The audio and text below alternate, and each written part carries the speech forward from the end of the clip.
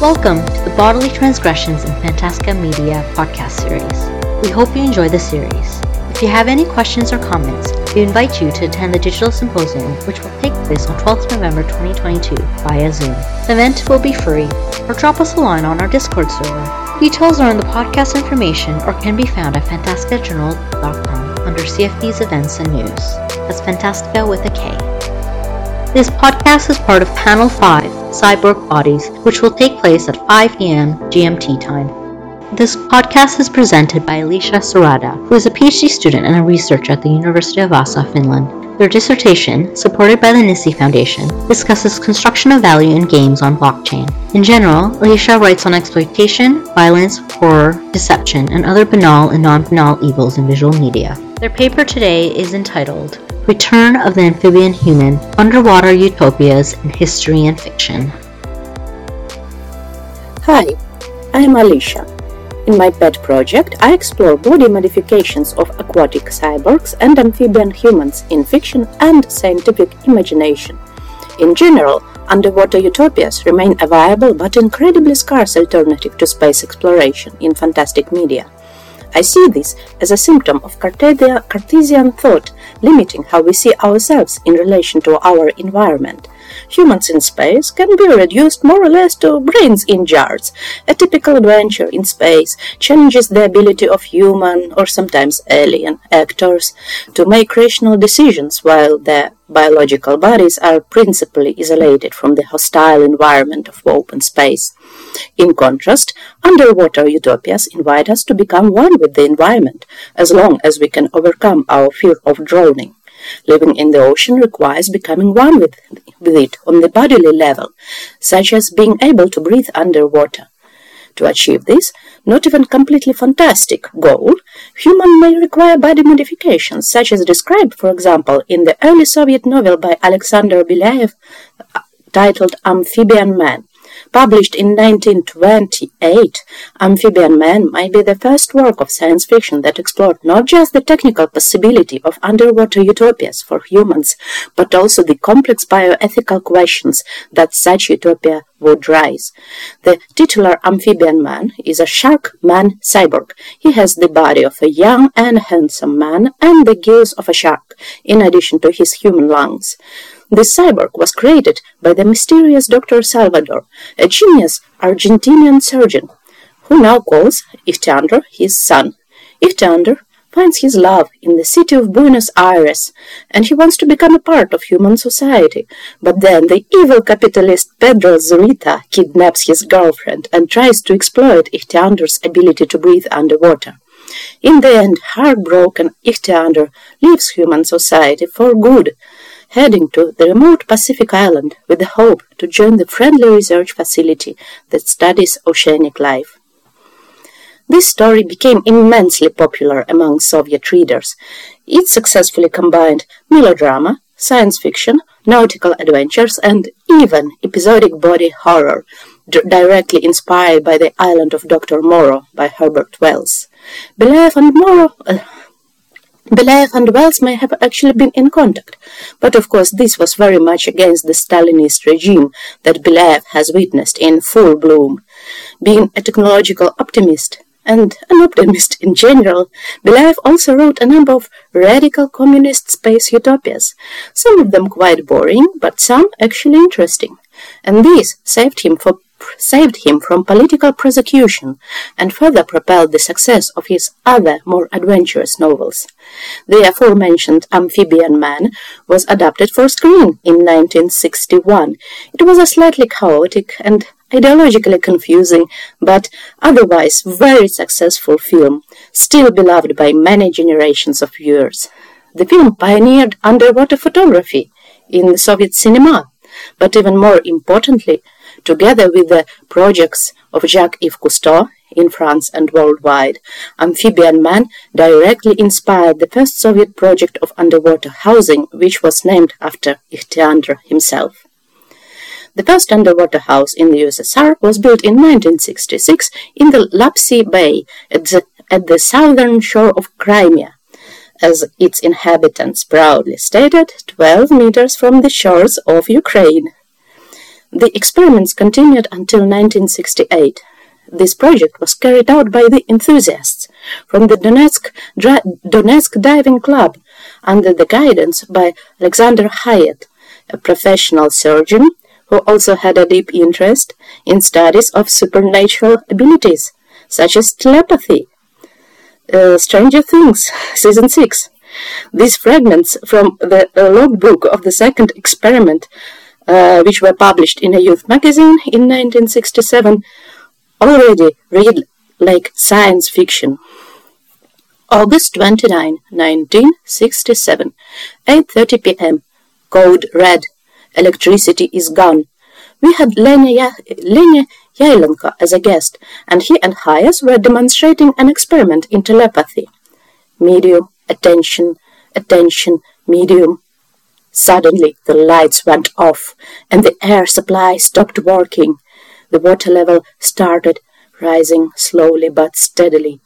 We could not stop joking about mediums, of course.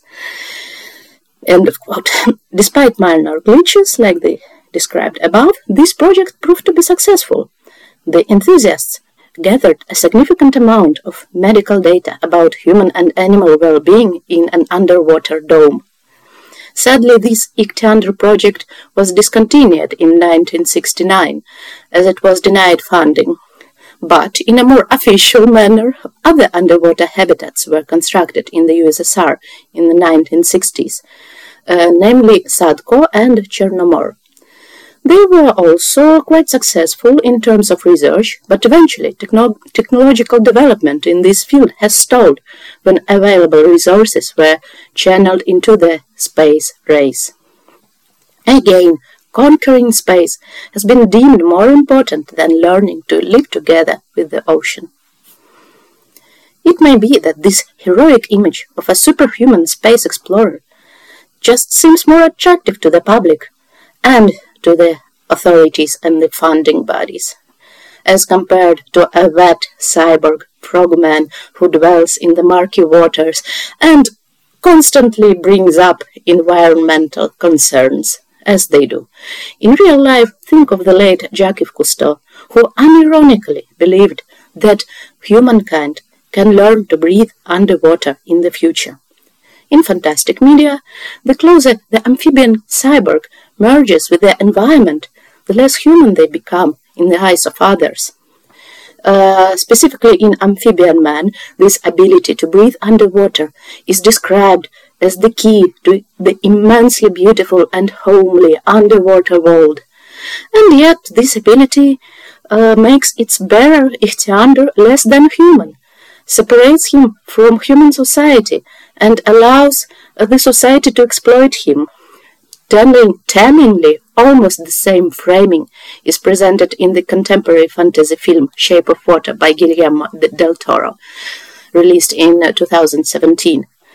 Post-Soviet viewers eagerly compared it to Amphibian Man, but this plagiarization is highly unlikely.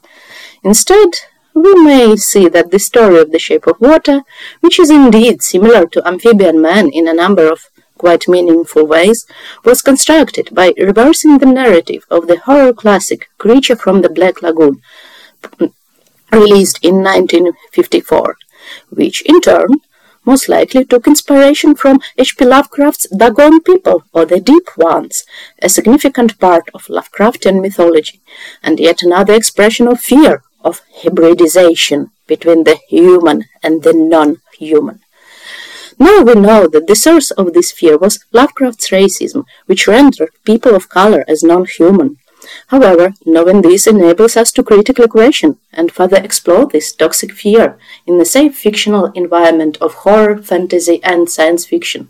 Del Toro himself did this work of uncovering and condemning racism, not just by reversing the familiar trope, but also by placing it in the context of quite literal Nazism. And almost a century before that, Alexander Belyaev also condemned racism in his work.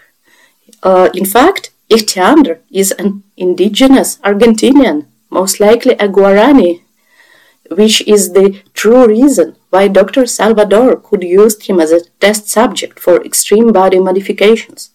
Dr. Salvador's ethics, highly questionable by itself, actually reveals systemic inequality in colonial Argentina. On the one hand, he does medical experiments on indigenous people who are not even able to give fully informed consent. But on the other hand, he is the only doctor to whom they can come, who can treat them for free. And in this way, Alexander Belaev's work sadly remains relevant even in today's discussions about how indigenous people are dehumanized by the descendants of colonial authorities. So far, we have explored the amphibian human as a metaphor for reconciliation with the other. This metaphor appears to be at least a century old, even within the canon of fantastic literature.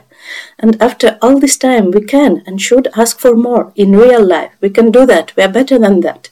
Will we become amphibian one day, if we wish so? Will we ever be able to live underwater as Jacques-Yves Cousteau wanted us to be? A perspective so much more realistic, humane, and even economically efficient than colonization of Mars, for example. So, an amphibian person is technically a cyborg. And of course, we may want to seek for answers in the works of the most cited posthumanist thinker Donna Haraway. Surprisingly, she has very little to say about the ocean and the possibility of amphibian life. One notable example is her heartfelt description of the Crochet Coral Reef, a collective art project that united 8,000 people in 27 countries, and they crocheted corals. And I quote, making fabulated, rarely mimetic, but achingly evocative models of coral reef ecosystems, or maybe of just a few critters, this crochet coral reef has morphed into what is probably the world's largest collaborative art project, cited from Donna Haraway, 2016. While the participants of this project have certainly fulfilled their own creative ambitions on behalf of the actual marine life, may add, which did not appear in the project in any form, they probably felt very good about themselves, they felt very inspired while doing it together, and Haraway explains in so many words how deep their emotional attachment was to the biological reefs. However, it is not clear at all in which way exactly doing thematic handicrafts has helped to fight for well-being of the real-life coral reefs, which was the proclaimed goal. I argue that such self-indulgent art projects, mostly created in the comfort of middle-class households, are the opposite of the unmediated, intimate, and often deadly relation with the ocean and other bodies of water. As someone who is dead afraid of deep open waters, I am probably just annoyed by similar fears in others.